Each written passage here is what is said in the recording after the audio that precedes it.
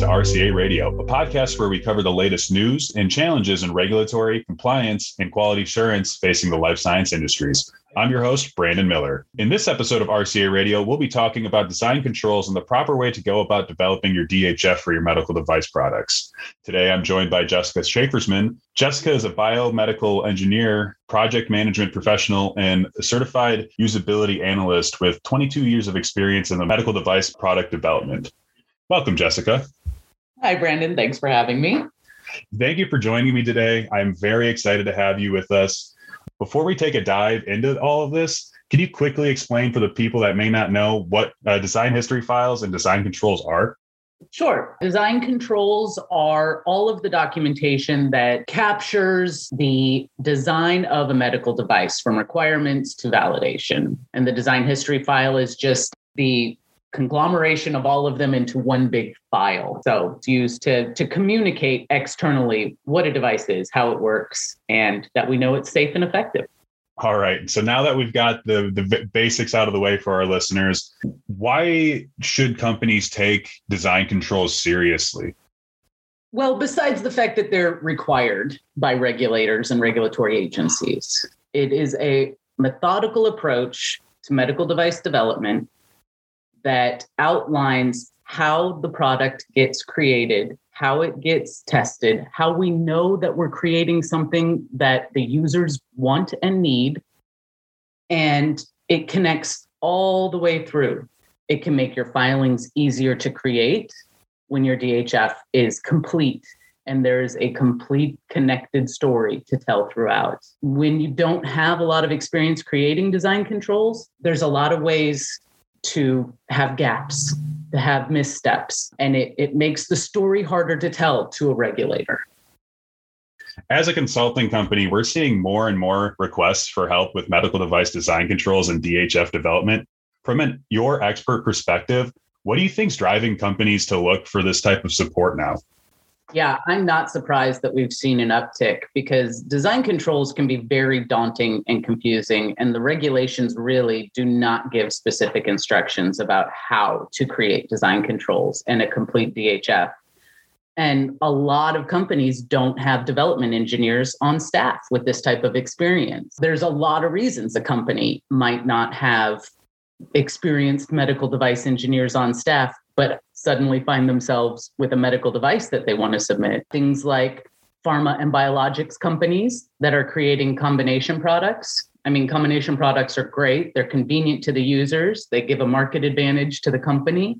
But these companies don't have medical device experienced engineers on staff. The documentation required is dramatically different from what's required for the pharma or biologic component. So that's one reason. Things like software as a medical device, it's a growing trend in the market, and there's no reason to suspect that a software company would have medical device experienced engineers. There's things like small research projects that are done jointly with like scientists and physicians, and suddenly they've developed a viable medical device and they want to take it to market. There's no reason to suspect they would have any design control experience. New regulations like the MDR in Europe have caused companies to reevaluate the documentation they do have. What used to be good enough isn't anymore. They have to beef up their design controls, and their DHF needs to be much more complete so that they can submit under MDR. Recently, we've worked with a lot of small startup companies that are using CMOs for manufacturing and other consultants for other aspects of the company. And they're getting told from all different sides what they need to do or have or document by all these outside sources. And without coordination, oversight, or traceability, that can lead to a lot of errors in a design history file. Yeah, and regulators will find everything you're missing. So it's one of those things that as consultants, we are seeing people need a lot more help in. So what can an expert like yourself do for a company that needs help developing their DHF and design controls? Well, Brandon, we come in at all the phases of development. We've had clients come to us after they've already made their submission and the agency or agencies have come back with questions or concerns about certain aspects of it. And they need somebody with years and years of experience to help them parse out what the regulators are asking for and how to fix those gaps in the DHF that they have that were identified. We have people that come to us from the very beginning and they know they need to have design controls, but they don't know where to start. We'll help them develop SOPs and train their staff to how to follow those SOPs to do their design controls, implement it within their quality management system. And then usually we walk them through jointly their first DHF creation so that they have a good basis for continuing it on throughout the life of the company. We can do simple assessments or sort of external audit where we can review all their documentation and help them find the gaps and issues before the regulators do. But also, we have had clients come to us that just only have one medical device. They're only ever going to have one medical device, and they want somebody to create the design history file for them. And we do it all beginning to end and just hand it off to them. So what would the steps be for, say, a small startup versus a larger company in the development of their DHF? The first step is always, let's figure out what we have. So it's best to do an assessment of all of the information, data, document that have been gathered or design decisions that have been made and figure out where we stand. At what stage of development are we? And what is the timeline for where we need to get to? We can do these assessments, develop a plan, and move forward. Or sometimes bigger companies will come to us because they have an open CAPA or a customer complaint that requires investigation and potential design changes. And they don't have the staff to handle all of that without sacrificing their ongoing current project. So they would come to us for augmentation of their staff to help fill in those gaps and continue the CAPA process and the design change process without having to put major projects on hold and use their own internal resources. So when a company is looking for outside help from a subject matter expert, what can they look for experiences that expert has to know that they're finding the right person? Well, experience in creating design history files for years is very beneficial. Understanding of CFR 820, understanding of ISO 13485 and ISO 14971 for the risk is critical because that's what the regulators are looking for. It's almost not as critical that an outside resource has specific knowledge in the field of your device as it is that they understand design controls. They understand how it's all supposed to connect and how it traces all the way through the project, because that is applicable across the board. It's applicable to all medical devices. It's a lot more than just a paperwork exercise. And each step has to connect to the next step. And once you've learned that and had experience with it, it really helps you avoid the pitfalls and the things that create gaps in a design history file. If you don't have a lot of experience with it, there are a lot of mistakes that are very easy to make. Yeah, I can bet. With your 20 plus years of experience helping companies develop these DHFs and refine their design controls, what do you think is the largest pitfalls that you've run into or clients face during this process? Some of the ones I see most commonly are things like user needs that are way too specific or too numerous. Your design inputs are supposed to be derived from your user needs. So in order to have comprehensive requirements, you need to have pretty high level user needs. You don't want them to be super specific, and you want them to be from the user's point of view.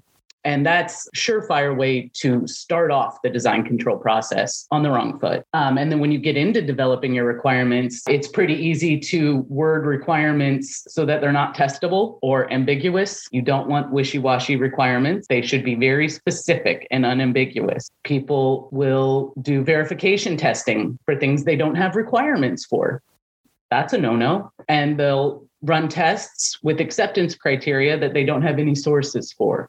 And that, again, should come from your requirements. I've come into clients who have completed DHFs, but they didn't have any requirements around labeling or packaging. And it's really important to note that labeling and packaging is part of a medical device design. So it should be included in the design history file all the way through. I've seen clients where they don't tie their risks into their design controls. They run the risk management process sort of separately from the design control process, but all your risks and risk controls have to be verified. The easiest way to make sure that happens is to tie them right into your requirements.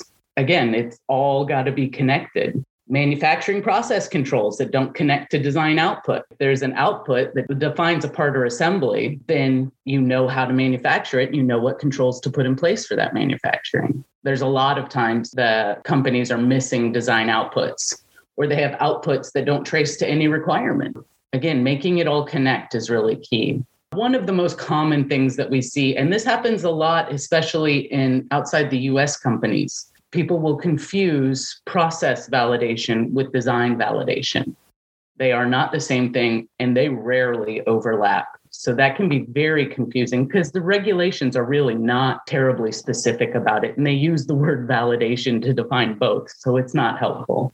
Lastly, I think a major pitfall is engineers confusing design verification and design validation. Design validation must be with real or representative users in a real or simulated use environment.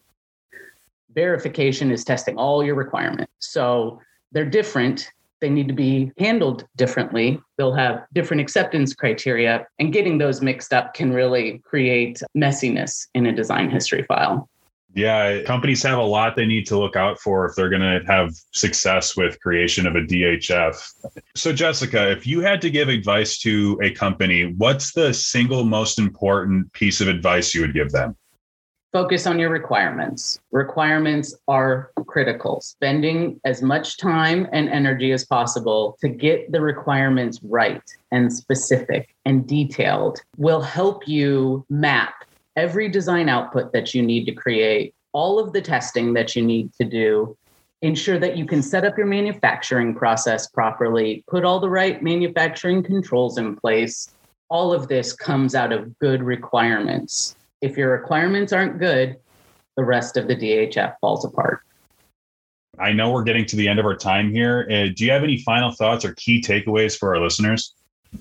I think it's important to note that when it comes to design controls and design history file creation, one size does not fit all. It is a process that is tailored to the complexity of the device, as well as the size of the company and the size of the market. If you have small, simple class 1 devices, you still have to have design controls because you have to be prepared to answer the questions from regulators, to respond to customer complaints, to respond to adverse events that get reported to the FDA or the EU. And your design controls need to be set up to do all that. If you have implant and complicated class 3 devices, those also full DHF, but that's a much bigger, larger scale DHF, right? There'll be more documents. It'll be more complicated. So the process is scaled and it doesn't need to be hard. So when you scale the DHF process appropriately to the complexity of your device and the size of your company, your DHFs are easier to manage. They're within your scope of everyday work, which is really what they should be, because you have to maintain a DHF throughout the life of a product. So when you have set up the design control process on a scale you can manage, it's a lot easier to maintain, keep up to date, keep current, and really have rock solid DHF and be prepared for any audit or submission or anything like that. And if you don't wait until the regulators identify your gaps, you identify them up front, you close them upon identification, you wrap it into your entire design process, your device development can be more efficient. You end up not doing testing that you don't need to do, which can be very expensive. And you can really streamline the whole medical device development process when you follow design control methodology. Thank you for explaining this all to me. I know that design controls and DHFs can be confusing for a lot of people. So you cleared up a lot of good information for us and the listeners. And I want to thank our listeners as well for tuning into this episode of RCA Radio. Be sure to subscribe to be the first to know when we upload the next episode of RCA Radio. Thanks again and have a great day.